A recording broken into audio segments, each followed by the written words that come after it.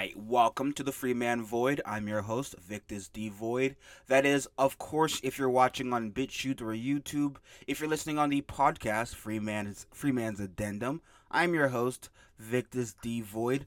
Sorry about the inconsistent uploads. I apologize. Things have been a little rocky on my end. Nothing serious, as in like dark thoughts or so. Just scheduling and so on. But today we have a very important conversation for you all, and that is a conversation concerning why there seems to be an increase in at least hatred for the police or a distrust. See, I know a while back during the BLM riots, there was a lot of talk about defunding police, and of course, a lot of Republicans immediately shot back. They were immediately against it, and me being I was a centrist at the time, but I'm more of a libertarian right. Still, as of right now, I'm not for defunding the police at all. I'm against all of that. But recently on the internet, I've seen a lot of even conservative and Republican people preaching hatred about the police, and it doesn't exactly make sense to me. So I started doing, or at least paying more attention to the criticisms they may have for the police system and the justice system as a whole. And I started putting together some thoughts about what is fueling this growing, uh, you know, distrust and just disliking of the police in general.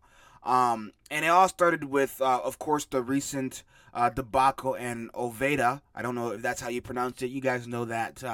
You guys know that little school shooting thing that happened. The school shooting thing, but that school shooting that happened back then, not back then, at least a few weeks ago.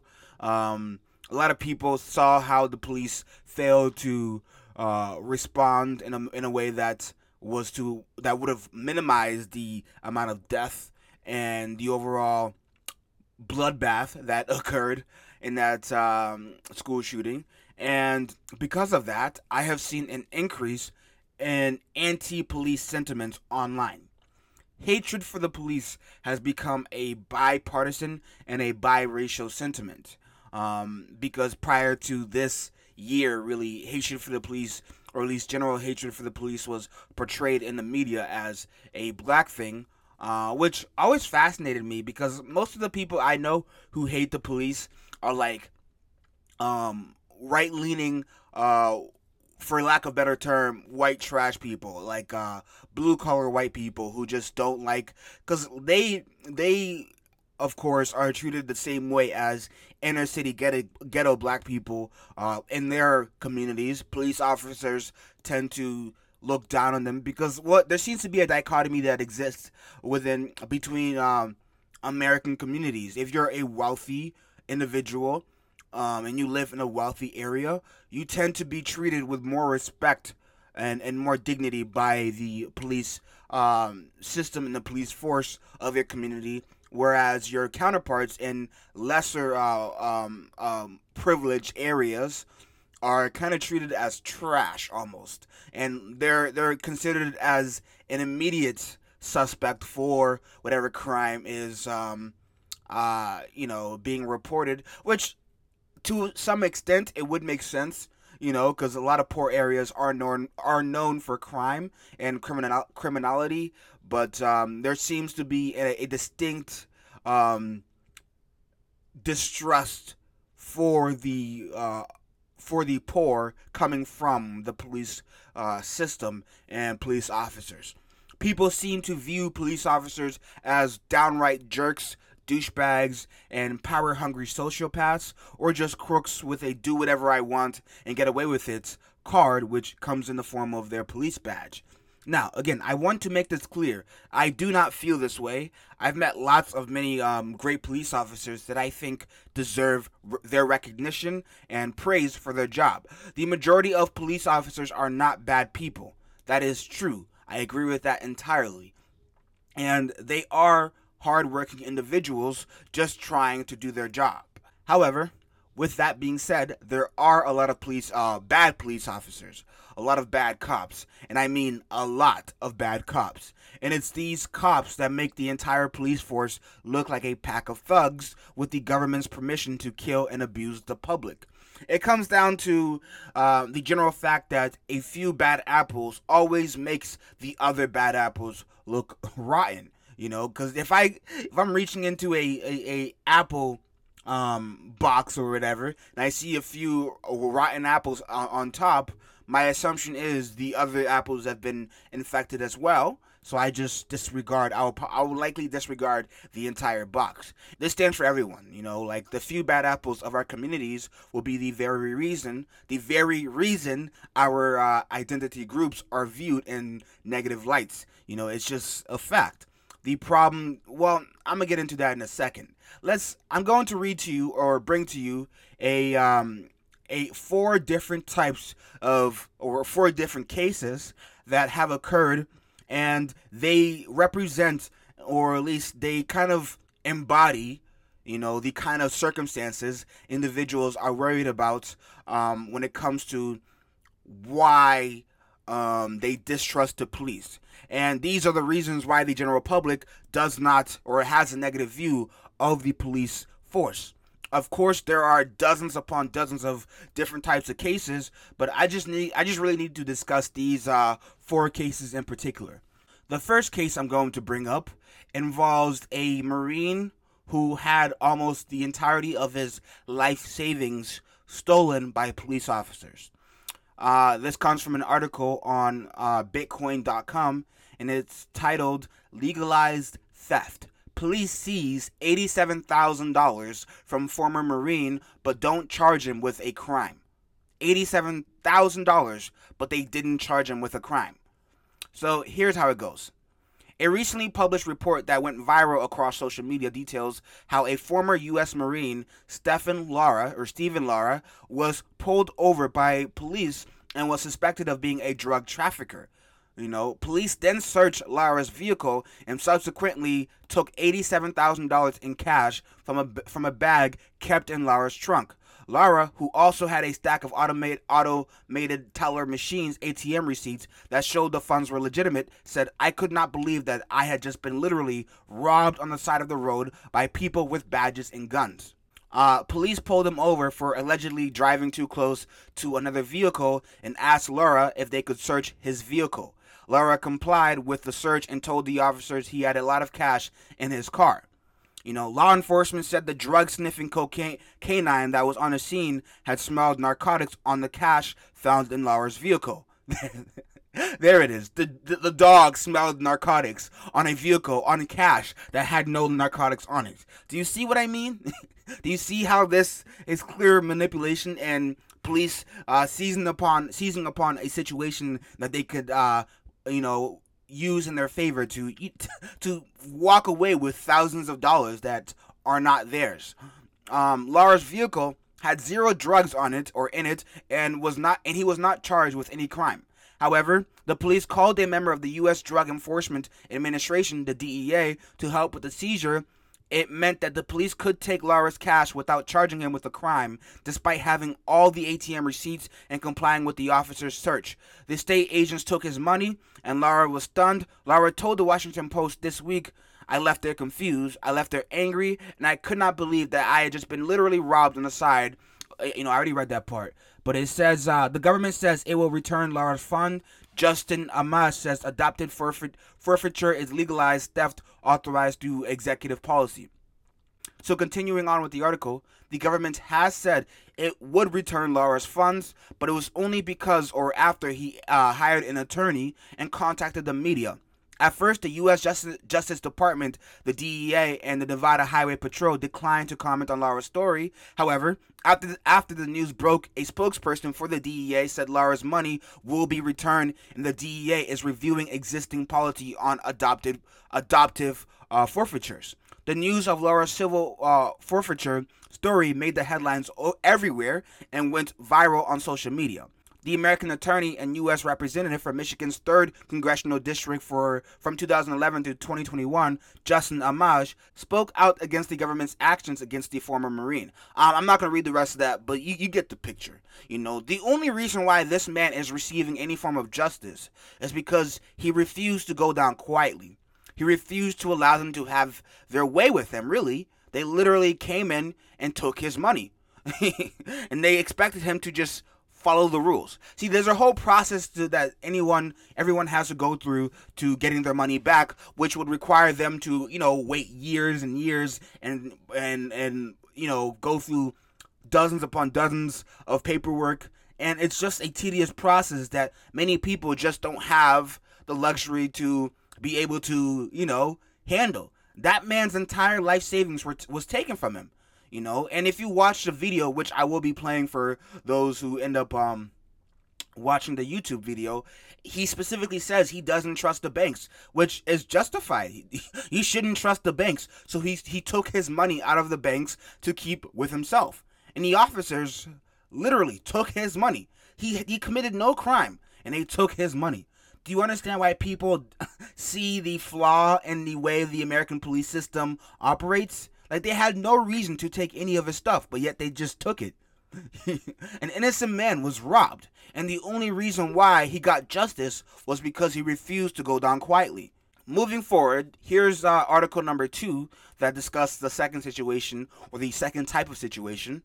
So this next article is focused on what took place during the George Floyd riots and protests. This particular event took place in a protest that was nonviolent, and I'm not a fan of the George Floyd protests. In general, I think the entire event was used as a psyop to really manipulate the American people. However, this incident is a clear violation or a clear incident of baiting on the behalf of the police officers and trying to, in order to get a reaction from the crowd that would then justify harsh retaliation. So, a St. Paul, Minnesota truck driver, Jaleel K. Stallings, 29, fired 3 shots at a white cargo van with darkened windows after people in the vehicle fired at him and others who were protesting the death of George Floyd, which had taken place 5 days earlier. Stallings, an Army veteran with a permit to carry, said the protesters were running from the van and warned him that people were shooting from the vehicle as it rolled slowly down Lake Street. Stallings said that after being hit by a rubber bullet himself, he used his handgun to shoot the vehicle in an attempt to scare the attackers off. What he didn't know is that the van was an unmarked police vehicle full of SWAT officers authorized to enforce the city's new 8 p.m. curfew, and that they were firing less than lethal bullets at random people who were still on the street. Stallings faced 2 counts of attempt second-degree murder, 2 counts of first-degree assault, and 1 account of second-degree assault, and 3 other charges for firing at unmarked police van. No officers were injured. If he had fired knowing that they were police, that's a very different context than firing at unknown civilians in a white van, said Eric Rice, which is Stallings' attorney. And after a jury recently found Stallings not guilty on all charges, Rice pushed to get all the evidence in the case released to the public, showing that Stallings' perspective and how officers handled the arrest. For the last year, Mr. Stallings was called a cop killer, and I think if you look at the evidence, the story is more complex than that. The newly released video also reveals that officers attacked Stallings before putting him in handcuffs. For nearly 30 seconds, 2 officers can be seen hitting and kicking him while he was face down on the ground. Stallings suffered multiple bruises, cuts, and an eye socket fracture. The police claimed in their reports that they had to assault him because he was resisting. But in a ruling earlier this year, a judge found that not to be the case, writing, "The video evidence does not support the officer's testimony." The Hennepin County Attorney's Office still decided to take the case to trial. In a statement, a spokesman said that the jury has spoken. We accept their verdict and the system worked. The spokesman found the MPD confirmed that there is an open investigation with the Office of Police Conduct Review and declined to comment further. See, this incident, while even if you disagree with what took place with the George Floyd protests or not, when individuals are protesting and not being violent, you cannot then go around shooting bullets at them. rubber bullets, and then be surprised they shoot back when you are in an unmarked white van.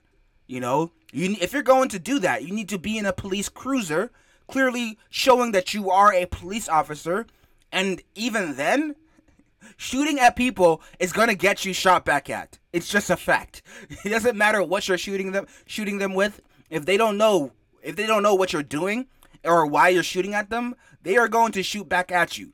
The same event would have happened if it was in, like, let's say a white trash community with an entirely different protest and cause. It would have taken place, except a lot worse, because more people in those communities have guns than they do in inner cities. But yeah, you know, it's if you shoot at people in an unmarked white van, expect them to shoot right back at you. And instead of being honest about the situation and recognizing where the confusion may have came from, they pushed a narrative that Mr. Stallings was being violent and uncooperative, when the second they came out, the video shows him complying, except him getting his ass beat for a few seconds, you know, I think a minute or so, and then they put handcuffs on him, you know, and they tried to push the narrative that he was being, again, uncooperative and violent. That doesn't add up, because the evidence literally went against you. When police take actions and then lie about their actions, you know, if they take actions that causes the general public to retaliate in a manner due to the confusion over their actions, they need to be honest. In this situation, these are police officers simply using their power to get what they want. And this is where it comes from. In situations where there is confusion, you know, and police are not being straightforward, they still get the final word. And that is not fair from a civilian's perspective. It's not fair at all. It puts us, it gives us the short stick of the equality stick, if that makes sense. And it just creates an unfair dichotomy between us and the police force. If you shoot bullets of any kind at someone else and they are not aware of why you are shooting at them, or they don't even know that you are the police or you are the police force, do not be surprised that they shoot back at you.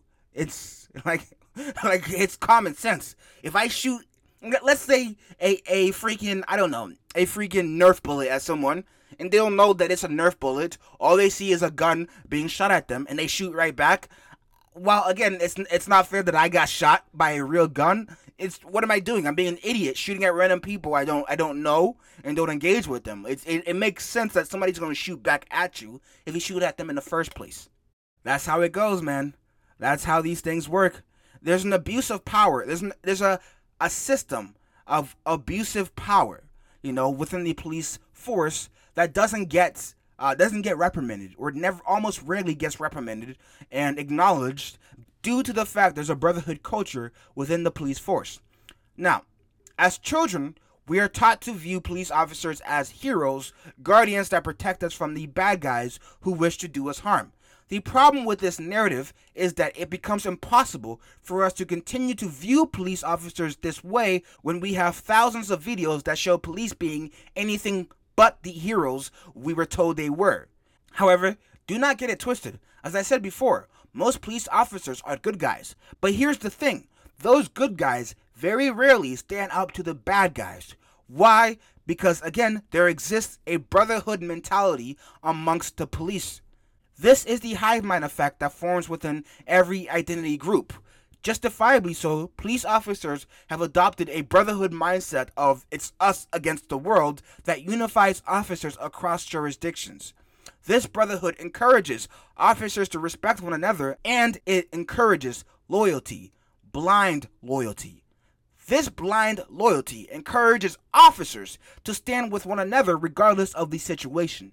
So, in moments when an officer is caught on camera or reported to have committed violations of an individual's rights or flat out committing crimes against the public they were sworn to serve and protect, officers are encouraged to stand with their brothers no matter what.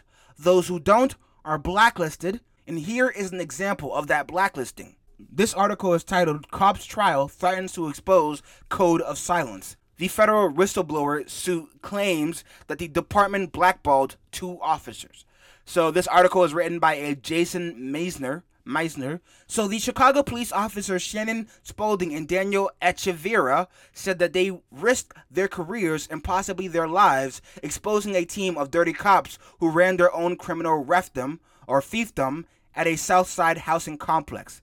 The pair of narcotics officers worked secretly with the FBI for 2 years trying to nab the allegedly corrupt crew run by Sergeant Ronald Watts, a former public housing officer notorious for shaking down drug dealers for protection money and pinning false cases on those who wouldn't play ball. The potential dangerous undercover work eventually led to the federal charges against Watts and other officers who were convicted and sent to prison. But instead of promotions and praises, Spaulding and Echeverria alleged in a federal whistleblower lawsuit that they were blackballed by their own department and labeled as rats by superiors, and they were sent out to do nothing jobs and even had their lives threatened. Nearly 5 years later, the explosive civil rights lawsuit filed by Spaulding and Echeverria against the city and top department brass is scheduled to go to trial on Tuesday at the Durkin U.S. Courthouse. The trial comes at a time of heightened scrutiny for City Hall and the continued fallout over the viral video of the fatal shooting of 17-year-old Laquan McDonald.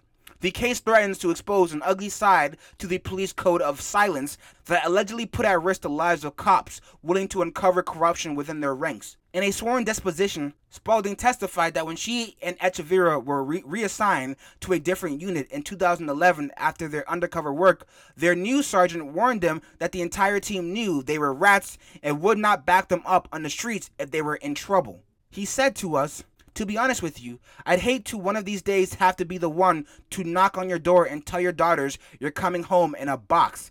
That's how serious it is," Spaulding testified. The city has denied that any supervisors retaliated against Spaulding or Echeverria. In recent court filings, lawyers for the city have said neither officers ever formally complained about their alleged mistreatment and that at least one of their reassignments was the result of their reputation for being difficult to work with. See, that's what happens when you stand against bad people. That's what happens when good cops take a stand and, refuse to back down. There is a culture of dismission and disrespect. Dismission. Is that even a word? Dismission? Or, dismissal.